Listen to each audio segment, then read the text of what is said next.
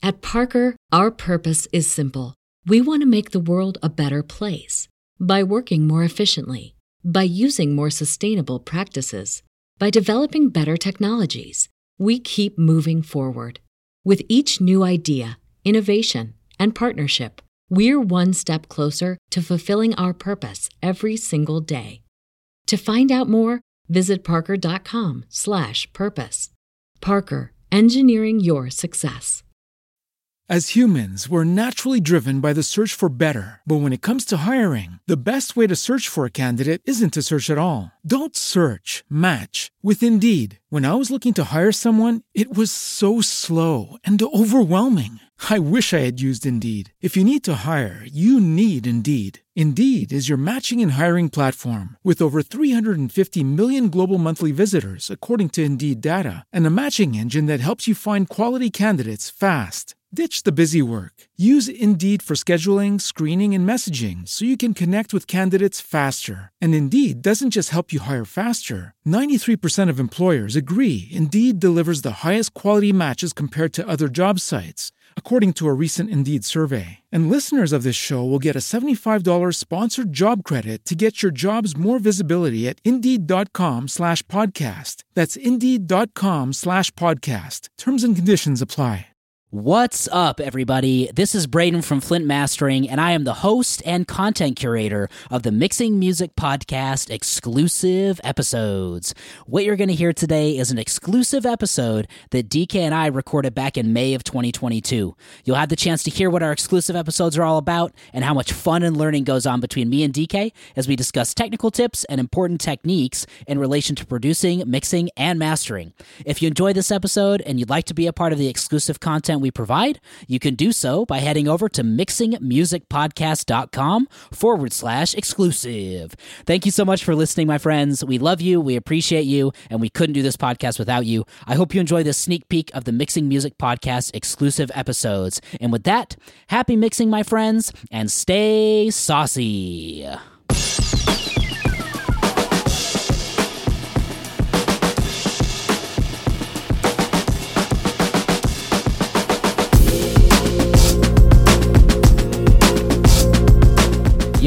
Yo, what up, everybody, and welcome to this exclusive episode of the Mixing Music Podcast.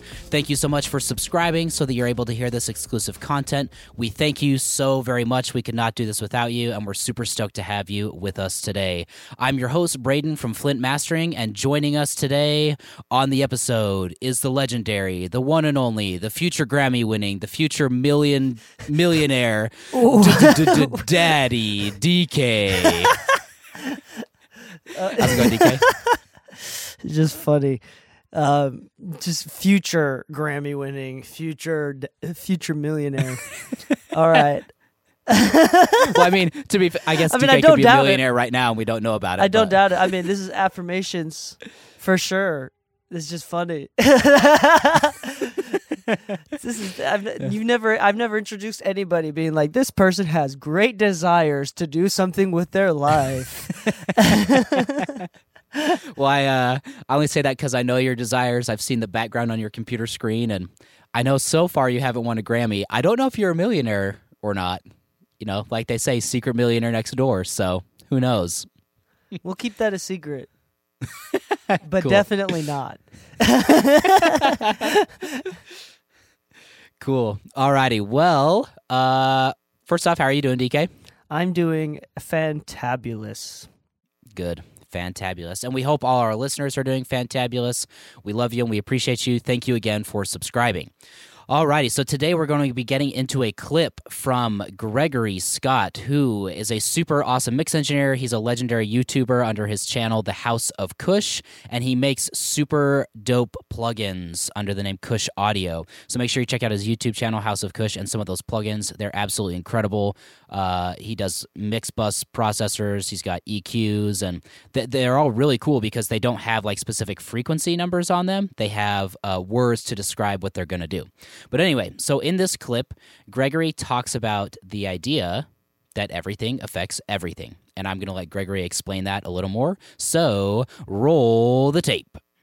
But in particular with mix engineering, what you need to get your head around And what is perhaps the one thing that beginning and even early intermediate mixers have no concept of is the idea that everything affects everything. Back to EQ on a mix you're trying to make brighter. You want to hear the fastest way to make a mix really bright? Put a high-pass filter on your mix, 12 dB per octave or 18, and sweep it up to 200. And then just listen. The mix is going to sound bright. Now, you're not going to like the sound because all of your lovely low end has been locked off, right? But the point is, without the bass, suddenly everything feels way too bright. Maybe too hard or edgy. You'll start to hear like some of the defects in your mid-range that way because they're not being masked by the bass. That doesn't mean you have to fix those defects. With the bass in, those defects suddenly become charms or assets. My point here is if you want to make a mix brighter, a lot of times, actually I'm going to say most of the time with this particular topic, you need to shape your low end better. You've got too much of something. If you have too much 40 to 60 hertz, which is really common, people mixing in small rooms. If you have too much 40 to 60 hertz, the mix is going to feel heavy. It's also going to sound dark. Awesome. So as you heard in that clip, Gregory talks about the idea that everything affects everything, and that sometimes the problem is not where you think it is. The problem is somewhere else in the mix, and it's something that everybody struggles with, especially low end, with a lot of people nowadays mixing in small rooms, mastering in small rooms. So, DK, how has this idea of everything affects everything affected you in your mixing career? Yeah, this is actually a really important point. I've tried to mention it a few times in like the main content series. The thing about the everything affects everything is super duper important. And I have like a little, almost like a little thought Schrodinger's cat kind of thing, but for audio, right? So if you have a 1K shelf that's up boosted 3 dBs, right? You have a 1K shelf, 3 dBs from 1K, and it's boosting the top end from 1K. And I turn it down 3 dBs. What have I actually done? I've cut out the low end, right? So it's a low shelf, 3 dBs if I turn the volume down. Now, if I do the same thing, if I boost or if I cut 3 dBs high shelf from 1K, and then I turn up the volume 3 dBs overall. What have I actually done? I've created a low shelf plus 3 dBs, right? So, yes, when I cut out the low end, you're also making things brighter. So there's kind of two ways to make things brighter, right? In the same, by the way, I love Kush Audio and love Greg Scott and everything that he does. But it's the thing where there's two ways to make things brighter. One, you can boost the top end, obviously, right? Make it brighter, but you can also cut the lows, and it does the same thing. One of my favorite settings on the FabFilter Pro Q3, on the bottom in like the settings area, there's a button like automatic gain. It's a capital letter A, and I leave this on almost 95% of the time. And anytime that I make a cut with the Pro Q3, so what it does is it's anytime I make a cut or a boost, it changes the volume, the output volume of the EQ to match its original, like kind of match the original signal level. So that way, when I cut, let's say I do a little shelf, or not a shelf, a bell curve minus 10 dBs at 1K, then what I've done is low key, I've boosted the lows and the highs. Right, that's what the EQ is doing because it's automatically putting the gain back to where it originally was. So it's fun to see it kind of when I do a lot of cuts. I'm not just cutting because it's actually restoring back the gain, the volume. It's boosting everything else to a certain degree. So no, I don't typically use boosting EQs, but because of that EQ and it has automatic gain correction or whatever it is, gain restoration. I don't know what it's called, but it's. Because of that, I'm not just cutting. It's actually boosting as well. And and this is something that I think about quite often while I'm mixing, and everybody should be thinking about as well. I mean, even from a mastering engineer standpoint, Braden, where if you do like a little boost at 3K, now there's also like Fletcher-Munson curves and like perceived loudness kind of things that kind of get into it. But, I mean, to a certain degree, if you boost a certain frequency, it's because you like it. You're also low-key cutting everything else, especially when you go into a limiter, when there's only so much volume that you can get out of it. right? So it's like, Yep. to a certain degree. And in the mastering phase, it's like way more subtle, so it's not as big of a deal. But this is something that we should all be thinking about. When I have like crazy looking EQ curves, like it still sounds really great. And I've posted about this before on social media where like I have crazy looking cuts, and I'm mostly a cutting dude. Like I cut a way more than I boost. And but at the end of the day, maybe I'm boosting way more than I cut, because then I use Pro Q3 with the automatic gain compensation restoration button.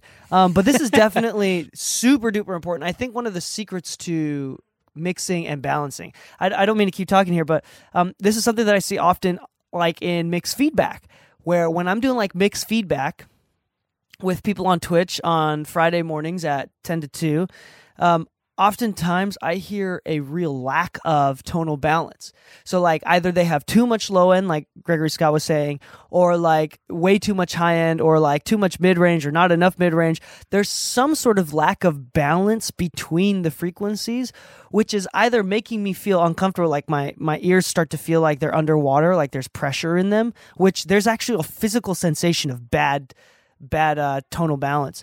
But there's also like, it's just something that you can kind of hear. And maybe people have different bad rooms or speakers that aren't calibrated, or just placed in a bad position in the room, probably more likely than anything else. And they're not able to hear the tonal balance. So it's like coming out balanced out the speakers, but the speakers aren't balanced out. You know what I'm saying? So there's a little bit of nuance and balance here, but yeah, it's something that does dramatically affect it. And oftentimes, like, okay, I bring back in that low end, or I bring back in that, like if it's way too bright and it's making me feel underwater, I bring back in the mids and the low mids. Oftentimes is usually the problem. People cut too much there. I bring back in the low mids, 300 to 500 hertz. I bring it back in. All of a sudden that pressure is gone. Everything feels balanced.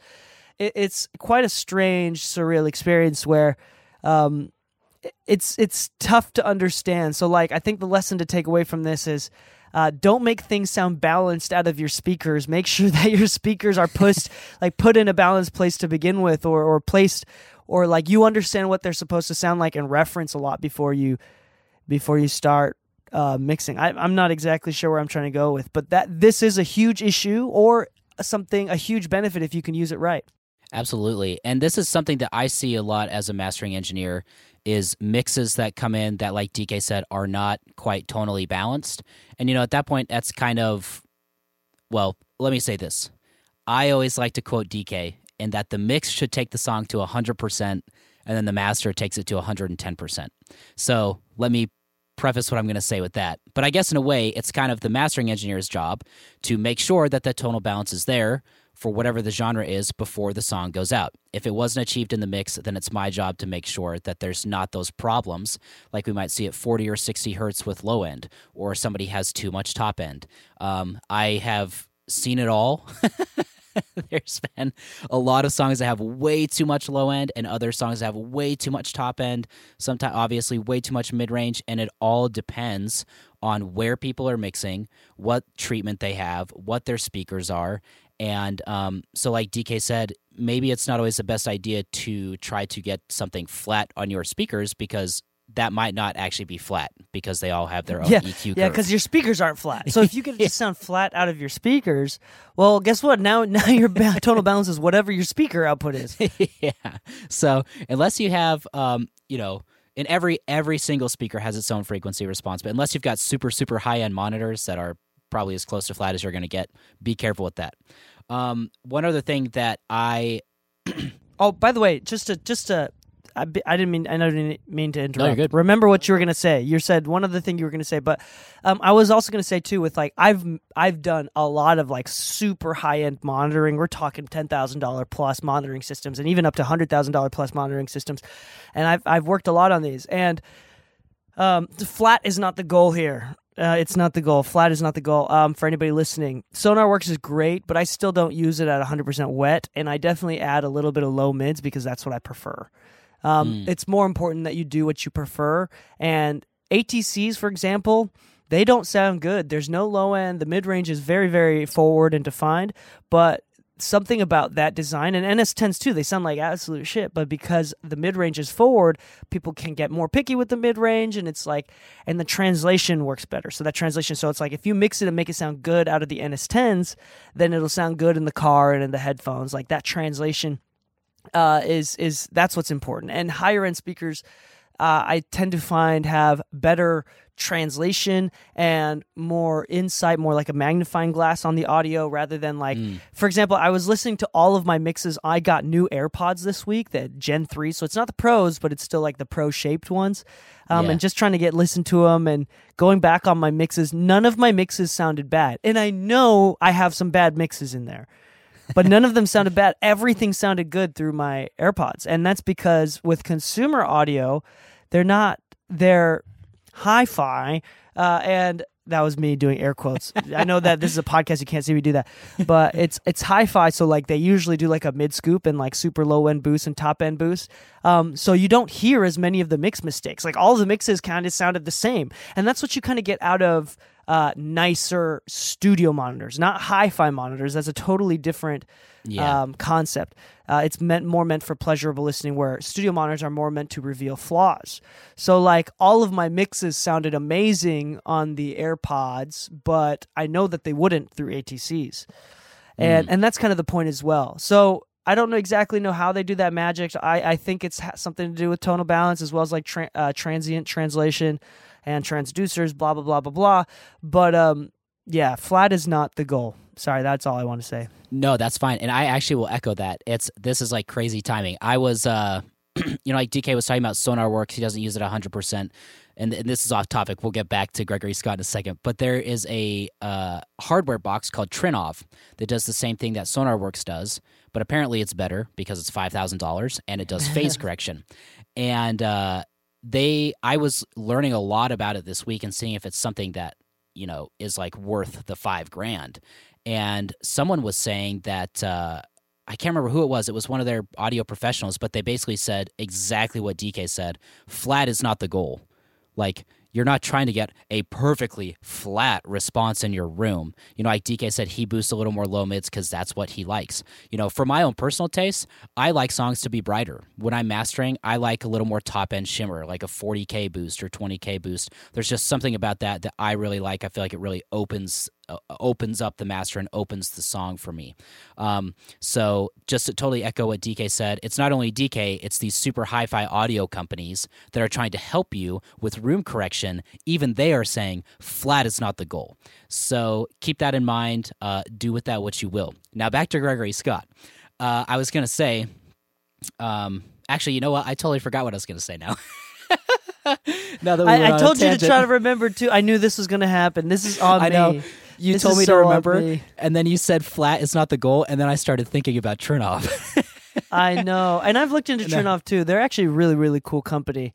It's basically like a more high-end version of SonarWorks with proper phase correction, which SonarWorks does not correct phase, and it's actually really, really dope. I think we did an episode about it like 6+ months ago, me and Lou, when we first got it, and it's not a joke. Like, it is really, really good. Yes.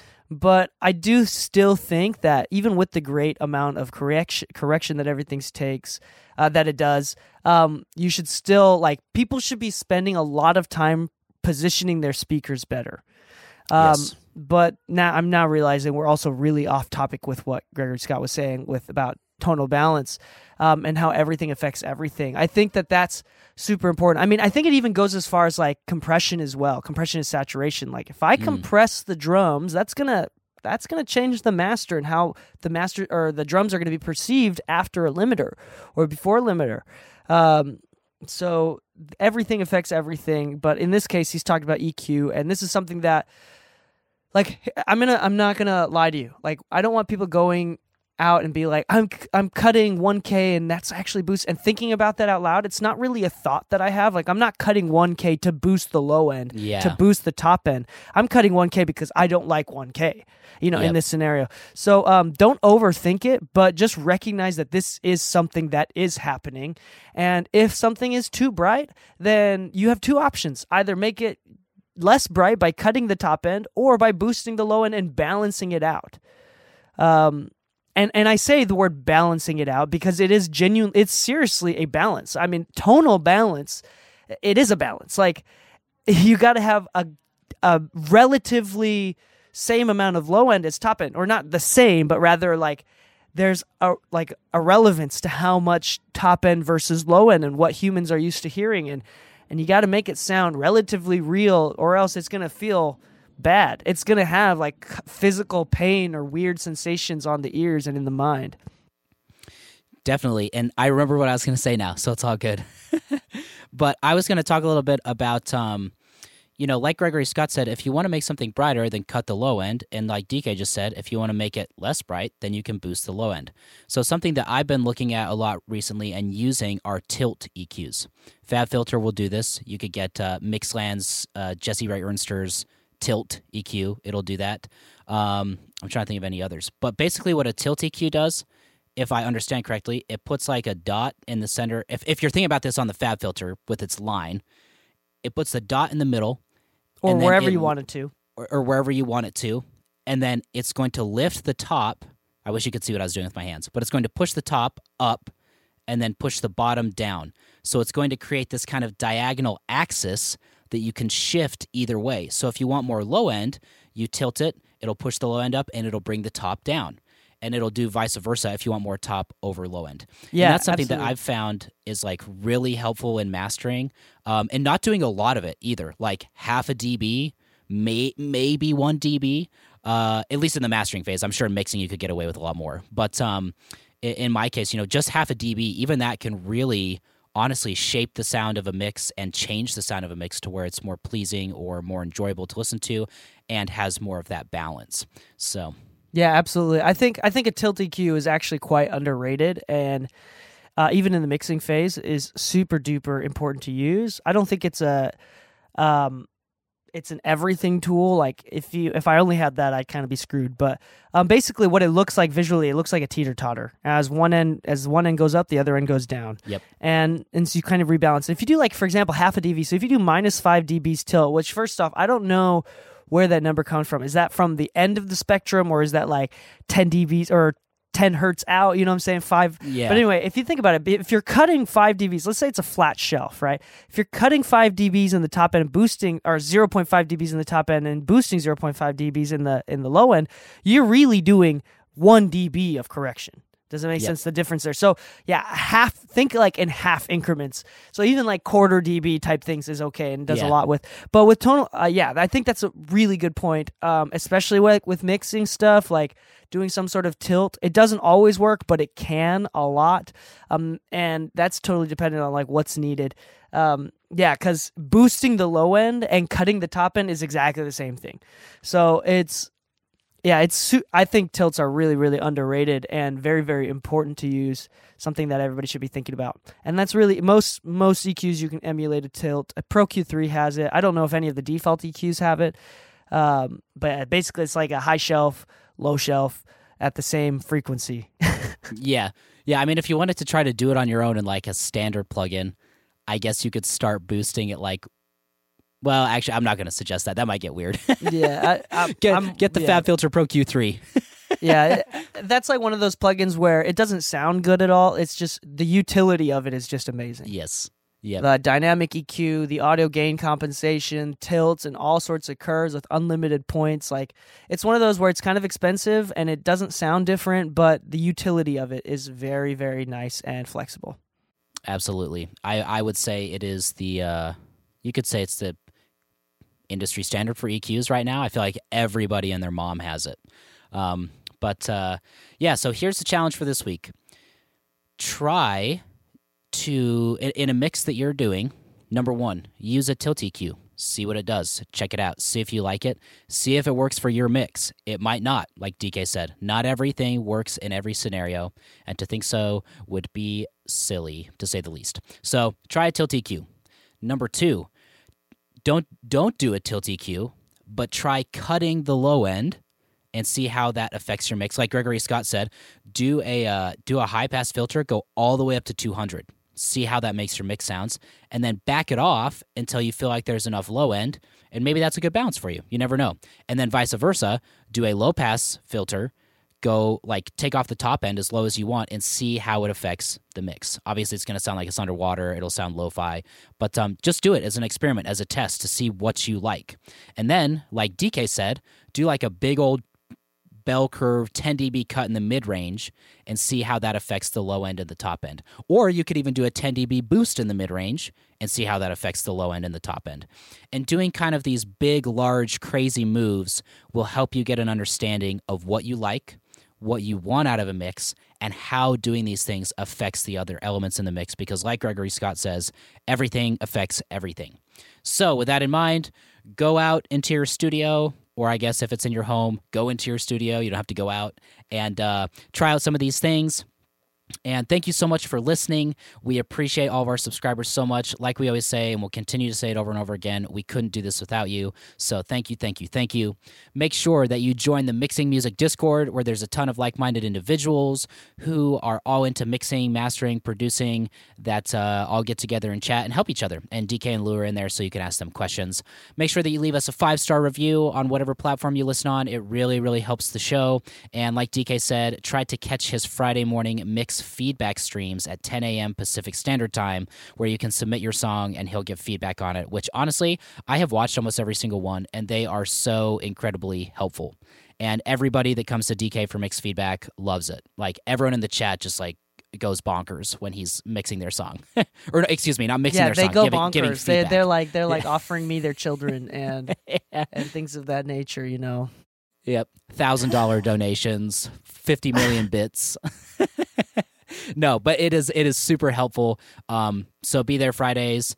And yeah, with that, we will wrap up this episode. Time for another one of my... Well, actually, I'll let DK do the signature catchphrase, because I did the one last time. So DK, sign us off. Well, happy mixing, my friends, and stay saucy.